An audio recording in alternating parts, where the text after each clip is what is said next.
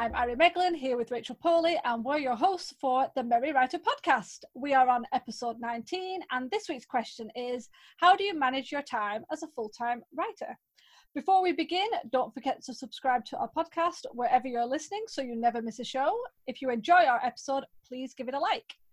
So today we welcome our new guest on the show, author Devon Ellington. Devon, thank you so much for joining us today. Thanks for having me. I am so excited to be here. It's lovely. It's lovely having you on. Since we talk pretty much every day on Twitter, right? Yeah.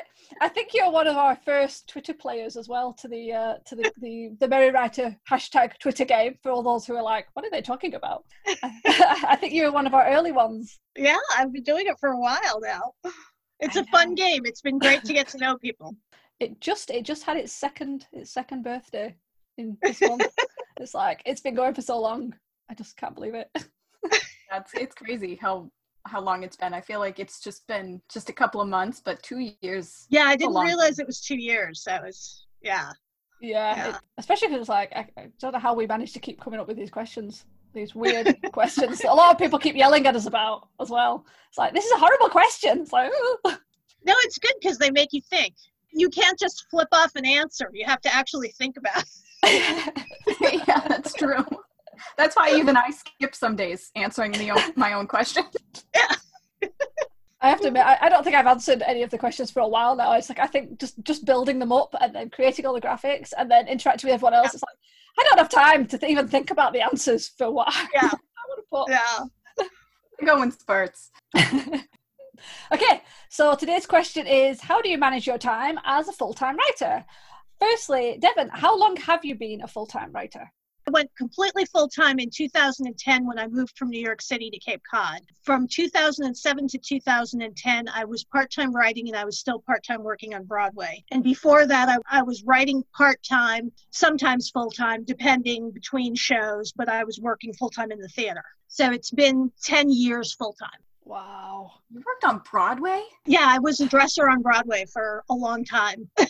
Oh, well, not a long time, 12 years. Cool. 12 years, yeah. Yeah, I was on, my first Broadway show was the original production of Miss Saigon. I was on it for the last 5 years of the 10-year run. Wow. And then I was on the first 3.5 years of Wicked, and I worked on Rent. I was a sub on Rent, swing on Bernadette Peters' version of Gypsy. I was on Follies. I was on all kinds of shows. I am blown away right now. Spring Awakening was awesome. The last Broadway show. That is incredible. It was so much fun. Yeah, I started working in theater professionally when I was 18 years old, when I was in college. And I moved to the West Coast for a while. I worked in San Francisco and Seattle in regional theater. And then I moved back and I worked my way up from off Broadway to off Broadway to Broadway. Whoa. So. And while I was working in theater, I was also writing, and I started writing plays because that was back in the 90s when there weren't a lot of monologues for women. And so actresses were really frustrated because they couldn't find monologues. So I started by writing monologues for actresses who were going out on auditions, and then whenever they used my monologues, they would get the job. So then I started writing scenes and plays, and then my plays were done in England and in Australia, and I was at the Edinburgh Festival twice and at the Adelaide Festival. And so, and I was writing prose at the same time, so it sort of all snowballed. And then when I knew it was time to leave theater, I was like, well, I'm just going to write full time. So I did. Wow.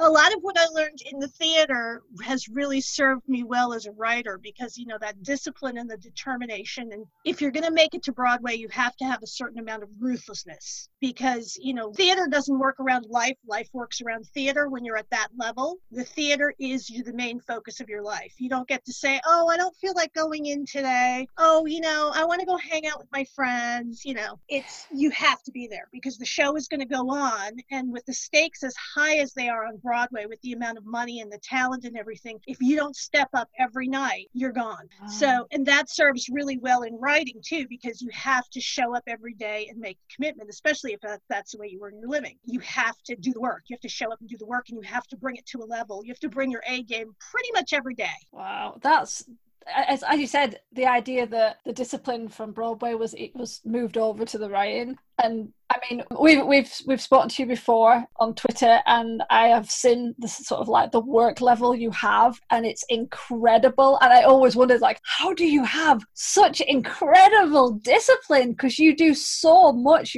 I've seen the book titles you have. I know you have other work you write. You just seem to do so much, and I don't know how you do it. It's incredible. Yeah, it is. There is a real level of discipline because, Broadway is 8 shows a week. You have 1 day a week off. It's not, you don't get weekends, and you're working nights, you're working weekends, you're working holidays, because your profession is to give people entertainment. So when other people aren't working, you are working. Plus you're also working when they're working, because you prepare during the day. You're in there during the day preparing the clothes. The stitchers are there doing repairs. You're bringing new people into the show and rehearsing them. As a dresser, if there were shows, if they were doing talk shows or making appearances, I would be traveling with them if they were in costume.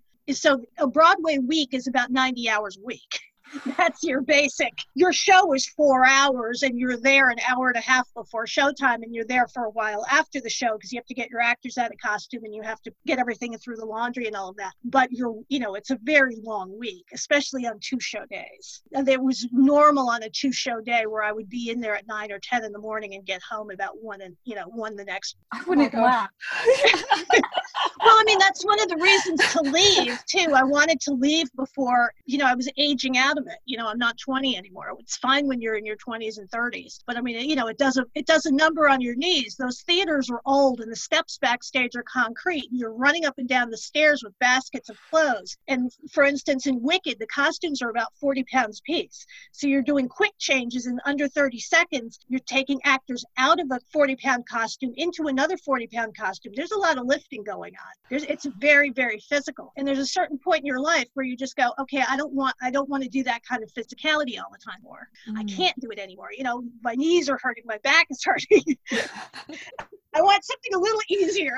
I want to use my brain more, So, wow. But I miss the camaraderie backstage, and I miss because you spend more time with the people in your show than anyone else in your life. And we used to joke in Miss Saigon, for the first year or so after the show closed, that we missed the people we didn't like as much as we missed the people we liked, because we were so used to each other.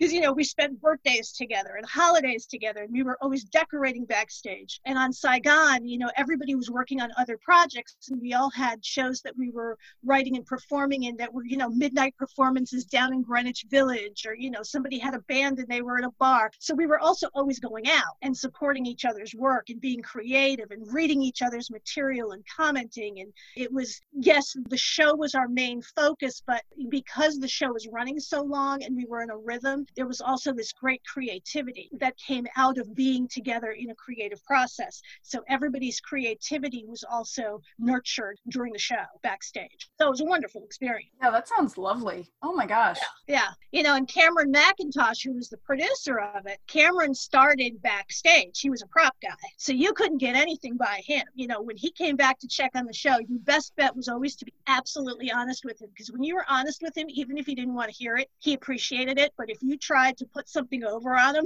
he could get you right away. So I really enjoyed working with him a lot. I really, really liked it. Oh, that's lovely. So obviously you went from such a very, very busy life to a still quite a busy life as a full-time writer. I mean, is there any main takeaways that you think if you want to manage as a full-time writer, you definitely need this? Is there something like that? You need to show up and do the work even on the days you don't feel like it. Because so often, writers are like, oh yeah, I don't feel like writing today. And I mean, you have to plan days off or you're going to burn out. Because if you just are writing and you never take a break, you're going to kill yourself. You're going to burn out your brain. You're going to burn out your body. But if you're going to make a living at this, if this is going to be your profession, you have to show up regularly and do the work. And you're not always going to feel like it. And I mean, there are plenty of days when I don't feel like it, but I show up, I do my first 1,000 words first thing in the morning. And, sometimes those first 400 words are like pulling teeth, or going through molasses. But once I get into it a little bit, then it starts to flow again, and then I can get it done. And then that leads to, if I can get my first 1,000 words of fiction out of the way first thing in the morning, then the rest of the day falls into place depending on deadline and contract. And it's much easier to attack that because I've already put myself in the rhythm of it. That makes sense. The idea of 1,000 words in the morning, it's like, I mean, I really need to try harder then, because but as you said, it's a job, isn't it? And I mean, it's a career, it's something you love doing, but just because you love being a writer doesn't mean it's not a job in its sense. And if you had a job with a boss, you won't be able to go, I don't feel like doing it today. Yeah, exactly. You know, and I'm lucky because a lot of what especially now with the pandemic and all, I can really be insistent on working remotely. One of the problems with working locally here is people don't believe it's work unless you're in their office, which has been very frustrating as a writer because I work better in my home office where I can control the surroundings and the interruptions. And, you know, you're going to have interruptions, but I would rather have them at home than in an office because somebody else is bored and doesn't feel like doing what they're supposed to be doing. So they're interrupting me and I can't do what I need to. Yeah. Well, we've all been there. Yeah. I mean, I'm not fond of the office environment. And that's one reason I went into theater in the first place was I started temping, you know, when I was 16, you know, working for temp agencies and whenever I had school vacation or whatever to earn some money towards college and for traveling because I've always liked traveling. And I learned very, very early on that I was not going to stay in an office all my life. And while I've done temp jobs and other jobs where I have worked in offices, especially nonprofits, in New York for a while, I was the administrator for the Stage Directors and Choreographers Foundation, which was fascinating because I got to work with directors and choreographers and, you know, and we did grant programs and training programs and all kinds of stuff, but it was still in an office. And eventually I left. You have had such a full life. Oh my gosh. So no wonder I'm tired right now. That's amazing how that's how you got started. Like Yeah. for me personally, I was a teacher and as much as I miss it, I couldn't do the physical part of it anymore because you're chasing after toddlers all day and yeah, you're on the ground all day. So similar, yours sounds much busier than mine, but similar in a way. And I couldn't listen to a boss anymore. Yeah, exactly. And the really, really good, talented actors with the strong long-term careers tend to be the easiest to work with. But there are plenty of the actors who are going to be, you know, have a couple of shows and then get out of it. And they're the ones you are running after them like toddlers all the time. Because they just, you know, sometimes they get their being in touch with their inner child mixed up with being a child. So, Yeah. and also as a dresser, you know, you have that very, very close relationship with your actors because you're in the dressing room with them. You're changing their clothes. You know, you have to have physical contact with them. They have to trust you completely to know that they're absolutely safe with you and that they can come running off the stage at full speed and you'll catch them and you'll strip them down and put them in the right piece of clothing and get them back out and they won't feel uncomfortable with any of that physicality. Yeah. So there's a lot of trust and there's a lot of intimacy, a special kind of intimacy in that particular role where other roles in the theater don't really have with the actors. Oh, it's things you just don't even think about. Yeah, it's just Yeah. Oh gosh. So obviously with Broadway you obviously have very specific timings. So it's like this happens, this happens, this happens. But obviously when you're a writer and you're a full-time writer on your own, where you're at home in your own office, that means you're managing your own time, your own deadlines, this has to be done at this. How do you manage that the best to keep you on track so that you use all of your day, if that's how you do it? How you use all a very large calendar, you know, like those desktop blotter calendars. Oh, right. Yeah. The ones I still use those old-fashioned calendars because I've never had an electronic calendar that didn't fail me when I needed it. So I keep it pen and paper. And I usually do projects in different colors. So I associate the project with the color and then I can see on the, you know, whatever day I need to be working on it. And, you know, for some clients, like I have one client and she's a clothing designer and I do her marketing for her and I work for her 14 hours a week. And I usually work for her Monday, Tuesday, Wednesdays. Those are my days. I spend, you know, 4 to 5 hours a day on her work. And then I have an article that I'm doing for 2022 Almanac that's due this September because we work 2 years ahead. So I just got the contract, even though we've been talking about it for a couple of months. So this week I'm going to start doing that because that's due in September 3rd. And I would like to get it to my editor in August because I have a lot of stuff going on in fall. So, and you know, and then I have the book deadlines and I have to talk to my editor, and then sometimes things don't work and you need to do edits and it takes longer. And sometimes you just look at the edit and you know what you need to do, but you can't get there right away. So then you have to do something else, or I do some yoga, or I take a walk, or, you know, trying to stay away from people right now. But I mean, I'm an introvert anyway, so I don't mind being home alone. You know? Yeah. It's not a problem. Not socializing is not a problem. We've been preparing for this our whole lives. Exactly. This is our time. You know, we know how to deal with this. So, you know, and I'm lucky because I have a yard and I have a deck at the house, and it's a covered deck with skylights, so I can work out there if I want, because sometimes just changing where you physically write makes a big difference. Because, you know, if you're stuck in one location, every time you go to that location, you start associating that feeling stuck with the location. So if you switch your location, then you can get whatever's stuck moving again. That's a really good point, because I know they say, you know, you set up, especially if you're doing any sort of work from home, you set up a specific location that's supposed to get you in the mood to work. So they always say, you know, get dressed. It doesn't matter if you're working from home, if you need that, put on proper work clothes, not just in your pajamas. Although I admit I do often just feel like I'm just wearing my pajamas, I don't care. But you put it on and then you set up, and it gives you like that mindset of, right, it's time to work. But as you said, if you get stuck, then that mindset of I am stuck just sort of rotates around. Yeah, you know, and I have little places that I nest all over the house where I like to work. So, and you can tell because there's stacks of books and papers next to all of these little places, and I sort of migrate around. That's not a bad idea, though. I mean, I know I'll go from my office to my bedroom, or sometimes I'll go outside on the deck. It all depends on the day. Yeah, and some days you really want to be at that office-y type of space, and that makes you feel more productive. And other days you just look at it and it feels too much like being with everything you left. Yeah. Oh yeah. So it's like, okay, I'm working remotely. I'm doing this so that I can be at my most productive. So what is that going to be? And that's also going to change. That's going to change as your life changes. You know, it's going to change as you age. It's going to change as you work on different types of projects. You know, there's still some types of fiction I still like to do the first draft in longhand, because I think better that way and it needs less editing. Wow. Whereas if something is on a tight deadline, and if it's an article, I'll do it right into the computer because it's quicker to get it done and to get it edited. Yeah. Wow. I am always amazed when I hear anyone does even a short story in longhand. My handwriting is awful, first of all. So is mine. Yeah, I should have been a doctor, but not smart enough. Apparently you can't just get through with bad handwriting. But then my hand would cramp really badly. So after like 3 pages, like, oh, it's not working. Yeah. So, the fact that people do like fully write manuscripts by hand, it's like, can't go.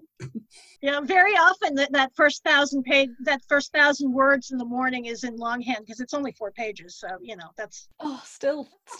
It's pretty easy to get that going. And then she says. And then when I try to type it up, it's like, what did I mean? Yeah.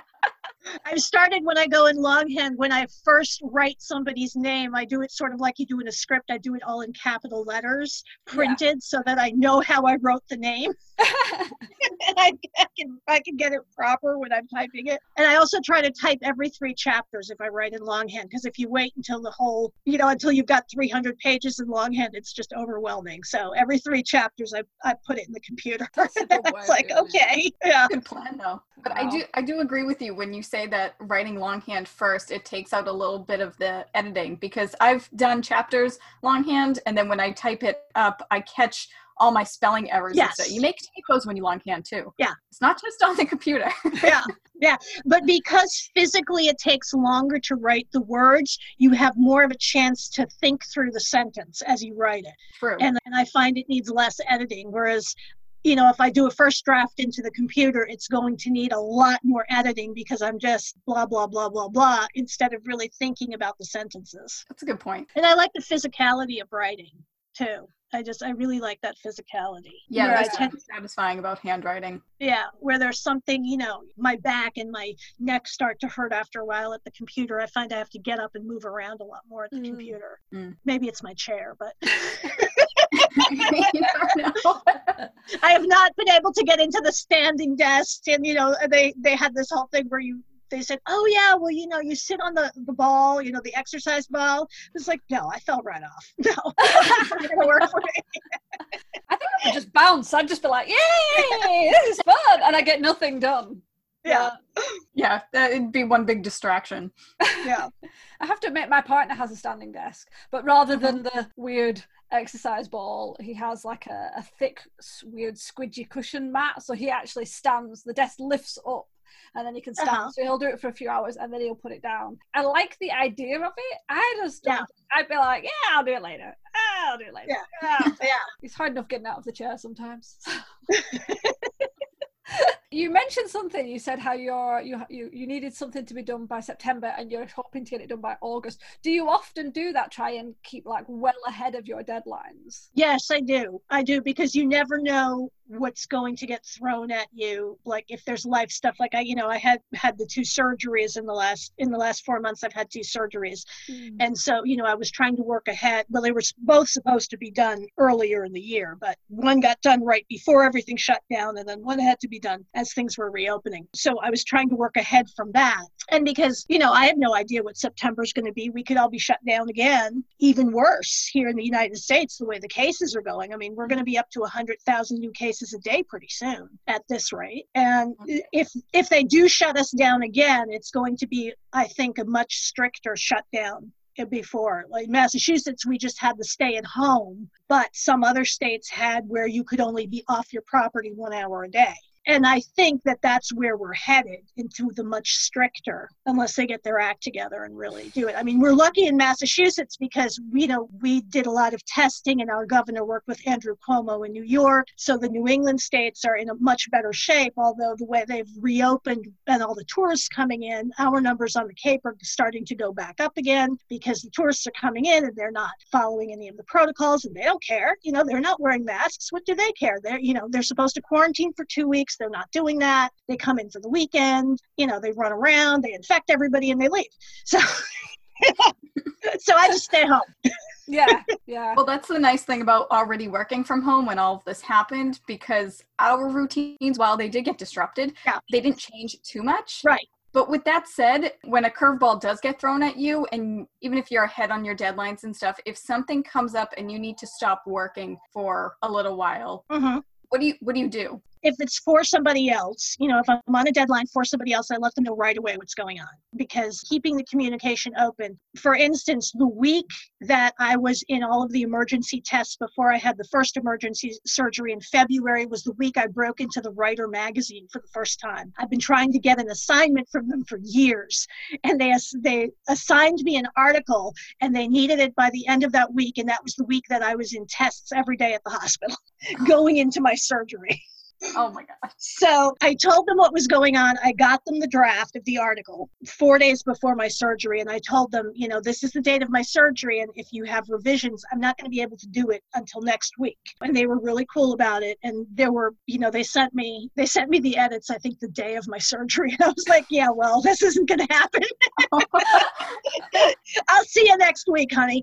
But I mean, it was, the edits were so minor that it wasn't a big deal. And the fact that I had been open with them and let them know what was going on, they were very supportive and helpful. And another editor where I do regular assignments for her, I had let her know. And so finished everything up for her. And then I had like 2 weeks before my next assignment. And she was just like, oh, okay, are you ready for the next one? Are you feeling up to it? And so it's all of that. But it's just communication. And because some of it isn't going to get done. And it's like, okay, this is as much as I can do. I took 2 full weeks off from, one of my marketing clients, because I was like, I can't physically be in the office. And this was before the stay at home, but I was already trying to do more from home anyway. And what the stay at home proved that there's nothing that I do in the office that I can't do better from home. So exactly. Yeah, that's it. But it's communication. And when I communicated and told them what was going on, I already had suggestions for solutions to make it work. I didn't expect them to come up with the solutions. Ah, that's a good point. Yeah, so it's not just like, oh, this is happening. It's kind of, this is happening, and here's some extra things to help out with it. Not exactly. And here's some suggestions. Do these work for you? What do we need to adjust? And offering them as suggestions, saying this is as much as I can do. This is what I see my schedule as being. How do we work this out? Because if it becomes a collaborative and you offer some solutions, then they're more likely to work with you. You are so organized, like seriously, like scary organized. So that comes from being a production manager in theater and film, where it's like, running a military operation. So you mentioned communication. So if you're going to be a full-time writer and you're going to be your own boss, what are some qualities and skills you need to do that? Organization. You have to have systems that work for you, that get the work done, whether it's scheduling. Some people like to-do lists. Some people like to block times for certain activities. Some people like more structure. Some people like less structure. So you have to find what kind of a system works for you. You have to be a clear communicator. You have to be honest in your communications. It's okay to say that you don't know. It's okay to say you can't do something. But always try to offer suggestions for solutions instead of expecting the other party to always come up with all of the solutions. Personal development, learn as much as you can, spend time with other writers, spend time talking to other people who do both what you do now and what you want to do in the future. Because maybe you're doing SEO, marketing writing now, but that's not what you want to do. You would rather be writing articles for magazines. So start following magazine writers on Twitter, read their work, start talking to them about it. Go to classes or conferences online now, but online or in person, and see how they did it. Read the magazines. What are the editors looking for? Keep talking to editors. Keep looking for new publications that have a decent reputation. Don't do free samples. I'm big on that. Because when you pitch, very often, especially for content marketing writing and things like that, they're like, you have your portfolio and they're like, oh yeah, well, you have to write this as a test sample. And my response is, this is how much the test sample costs. And they're like, well, we need to know that you're the right fit. And it's like, well, that's why I have a portfolio. Yeah. Well, we can't tell from that. And then it's like, well, that's on your lack of analytical skills, not on my lack of samples. So if you want me to write something that's specific to your company, you're going to have to pay me for it, whether you continue to hire me beyond this or not. That is a boundary that too many writers refuse to hold, and that's why there's so many people who aren't getting paid. Yeah.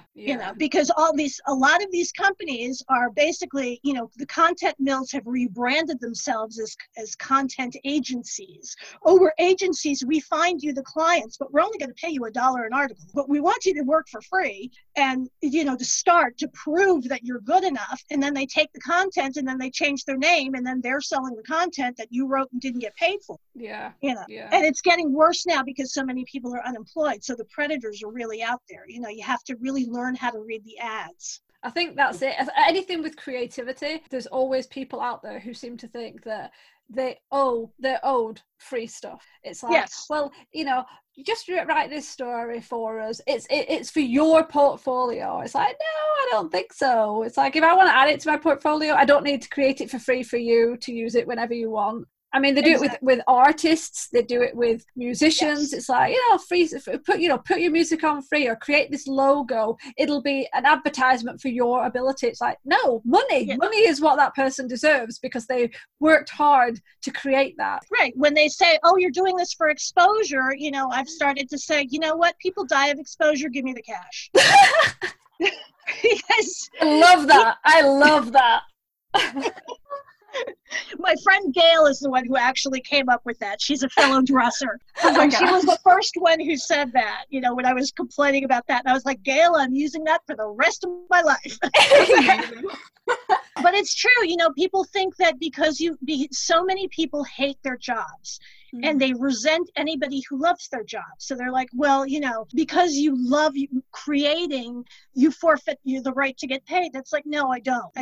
I don't work for you if you don't pay me. That's, working doesn't work that way. You wouldn't ask a doctor to work without pay. You wouldn't ask the plumber to work without pay.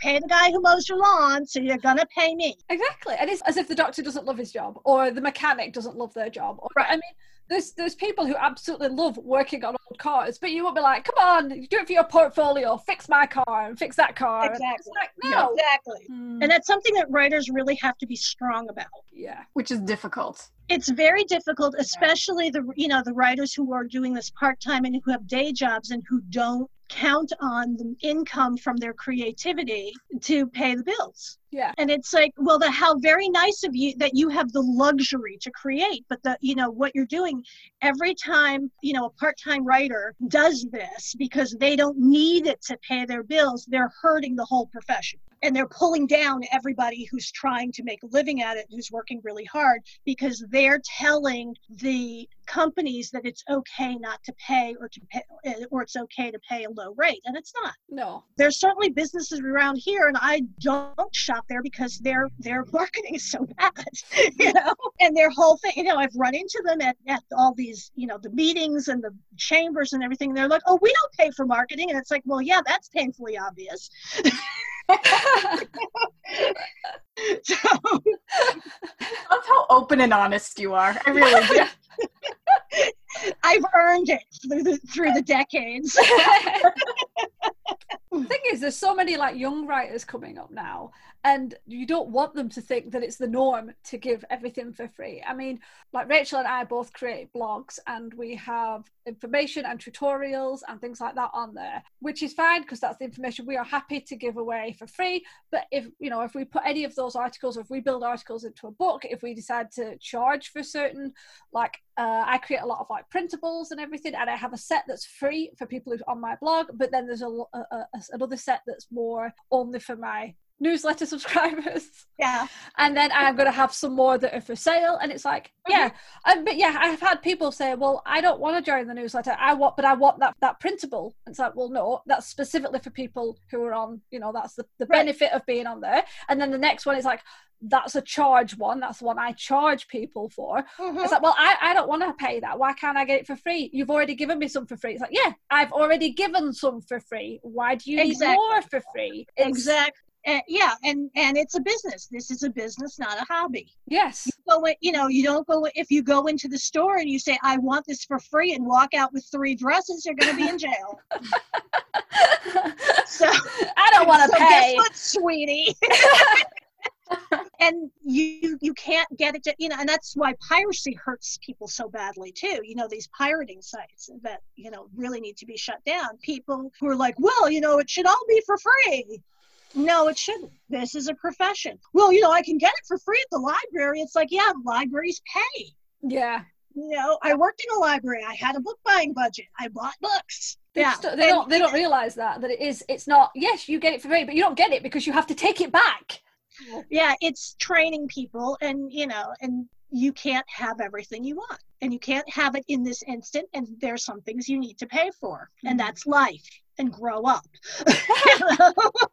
And young writers, I think, also need to be taught to value themselves. Yes, you have to pay your dues to a certain extent. And yes, in school, there are going to be certain, you pay to work at school to get your degree. But once you're out of school, then start charging for your work and build on that and work on your craft. I mean, a content mill that pays you a couple of dollars an article is not going to let you work on your craft because they want it fast and they want it cheap. Yeah. So it's just a case, and there are always going to be a lot of people that fall away. And also, what we write is not for everybody. There are plenty of people where they start, well, you should write. And it's like, no, I shouldn't write. If you want to write it, you should write it. Well, you should write it, and, and I'll talk it, and I'll split the profits with you. And I'm like, honey, honey, here's my agent's number, and we start, have a deposit of $10,000 on her desk tomorrow, and we can start negotiations. Because I don't ghostwrite for free. That's really expensive. Yeah, I have one client, she's constantly, well, you should write my memoirs, and you should write this for me, and you should write that for me. And I'm like, talk to my agent. She's like, well, you just blew a wonderful opportunity. I said, I didn't blow anything. I'm not working for free. I'm not ghostwriting your stuff for nothing. It's not happening. It's you for sticking with your guns. It's the audacity of it, though. I'll give you a really tiny idea. You spend hours over the next months, years writing it, and then we'll split the profits. And it's like, and you'll be doing what exactly? Yeah. But they came up with the brilliant idea. It's never that good. It's never that good. It never is. It's always been done before. Yeah. Because if it was that brilliant an idea, they would already be, with a publisher. And the publisher would be getting the ghostwriter and paying properly. Seriously, people. Yeah. You mentioned something you said about breaks, because obviously breaks are so important. And I am currently in the middle of a sabbatical that's taking me away from social media because, wow, that has just eaten too much of my time and energy and focus. And you mentioned having breaks because you can have burnout. About how you plan your breaks to make sure that you stay fresh and productive and all that jazz? Well, I try, and I've been bad about it during the pandemic, but I usually try to have one day a week where I'm completely disconnected from the internet, not on my phone, not on social media. Usually it winds up being on a Sunday, but it doesn't have to be. I can write if I feel like it, but I don't have to. I don't put that pressure on. And it's a day that I'm disconnected. I don't talk to people. I just, I do whatever. Yeah. If I need longer breaks, I make sure that I clear off all my deadlines and that I'm ahead on my deadlines and I give them enough lead time. So if somebody has to take over for me, and then I usually give them suggestions. Here, so-and-so would be really good for the next 3 months for this. And if they want to keep so-and-so, that's fine. Because there'll always be other work. And you plan it. And again, it's communication. You let people know I'm on this kind of a break right now. I'll be back when I'm back, or check emails. If I had to do that with the surgeries, I would put my out of office on going, okay, I'm out of office for these many days because of surgery. I'll be checking email after that because I'm not going to be sitting there half out of my mind in anesthesia fog answering emails and making decisions. In fact, with this last time right before I went under anesthesia, I had to sign something saying I wasn't going to make any legal or financial decisions for 48 hours after the surgery. They now make you sign that in the hospital. So I thought that was pretty fun. And I was laughing and laughing and laughing. And then the next day, somebody got in touch with me and they're like, oh yeah, and you should, this is only for this day. And I was like, at first I was like, okay, well, maybe I should jump on it. And then I remembered that I'd signed that. And I was like, no, you know what? I signed this thing in the hospital. And then when I thought about it another day, I was like, I don't really want that. So, but yeah, it's planning because you're planning your vacation. Even if you're not going to travel or be necessarily physically out of touch, just because you can be in touch doesn't mean you have to be. Yes. And this whole, what I'm hoping, one thing that we've learned from the pandemic is that we don't have to be on 24/7. Yeah. You don't need to get in touch with me at 2:00 in the morning and expect an answer. Just don't. It's not that important. Your idea for the marketing campaign can wait until 9. It's still going to be there. So. Yeah, I think that's the problem with technology. I love technology, not bashing technology, but it has made this connectivity constant. So it's like, if you miss a text, it's like, oh, you didn't answer. It's like, I was driving.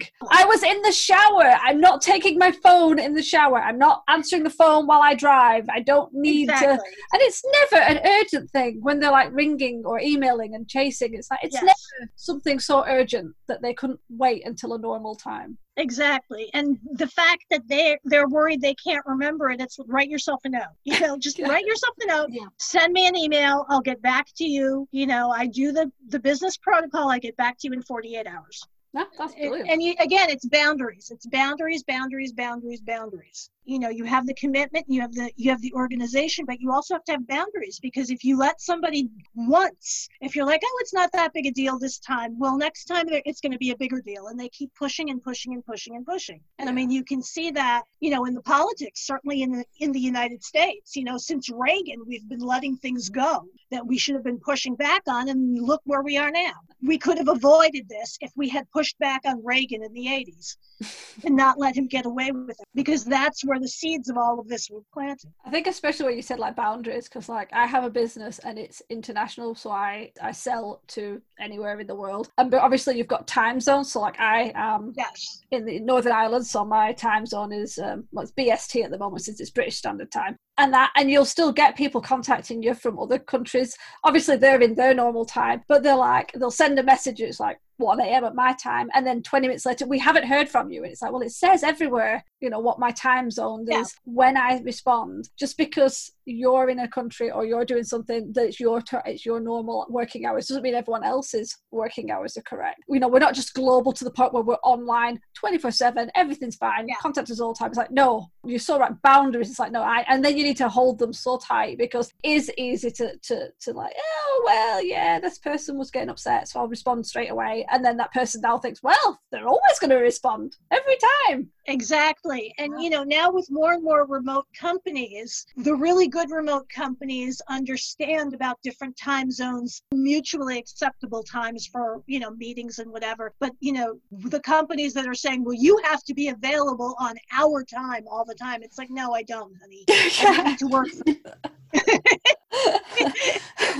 Well, that's one of the few pieces of advice I got when I first started freelancing, and I was looking for a way on how to get clients and how to get jobs and things like that. And it said, if you're going to run a freelance business, you need to respond to people's emails like right away. Just have your email on your phone, and as soon as you get a request, you respond to it. And I'm like, I don't want to be at a family barbecue and be on my phone responding to an email. And the reason for that being was because they were like, people are going to search for different freelancers, and whoever responds first and is quicker, they're going to go with that person because they want to get the project rolling right away. And I'm like, but that's just not realistic. No, it's not. It's not. And the companies who want that are also going to always lowball you. They're not going to pay you what you're worth. Whereas the companies who understand about reasonable times and time zones are also going to pay you better. So it's better to get rid of those lowballing clients who want immediate response. Get rid of them right away. You don't need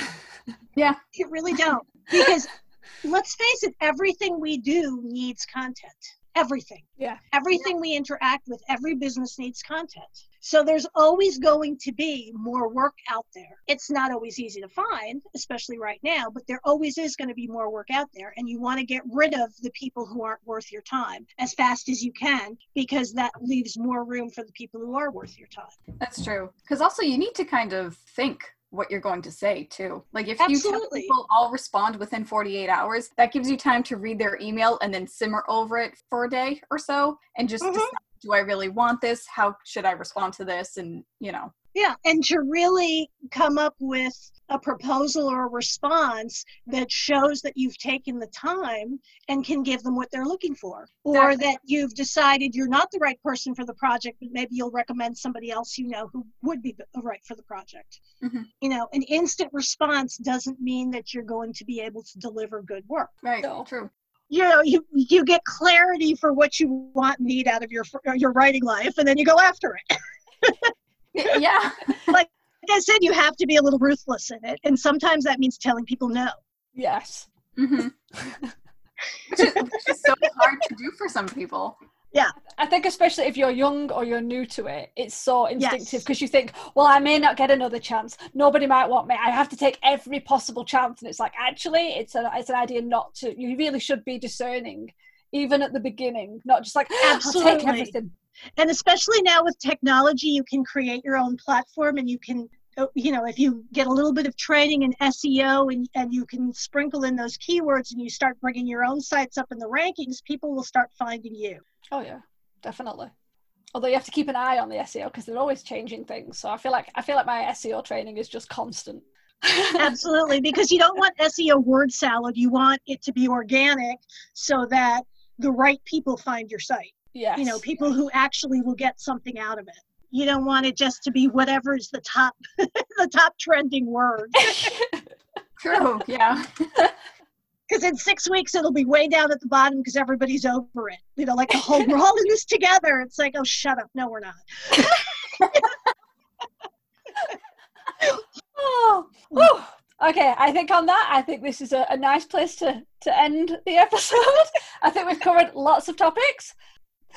We want to thank Devon for joining us on the show today. It was an absolute pleasure talking to you. Would you like to tell our listeners a little bit about yourself and your work? Okay, I'm Devon Ellington. I am a full-time writer. I publish under half a dozen names in fiction and nonfiction and articles and marketing writing, and I'm an internationally produced playwright and radio writer. I have worked on Broadway backstage as a dresser for many years, and I've worked in film and television production as well. I have a bunch of different websites, and most of them feed off the main Devon Ellington work. It's www.devonellingtonwork.com, and every series that I write has their own website, and they all feed off that main one. My business writing site is called Fearless Inc., and that's www.fearlessinc.com. I have a blog called Ink Dipped Advice about business writing, and I also talk about the different services that I offer, and mission-specific entertainment and blogging and content and creation and all that.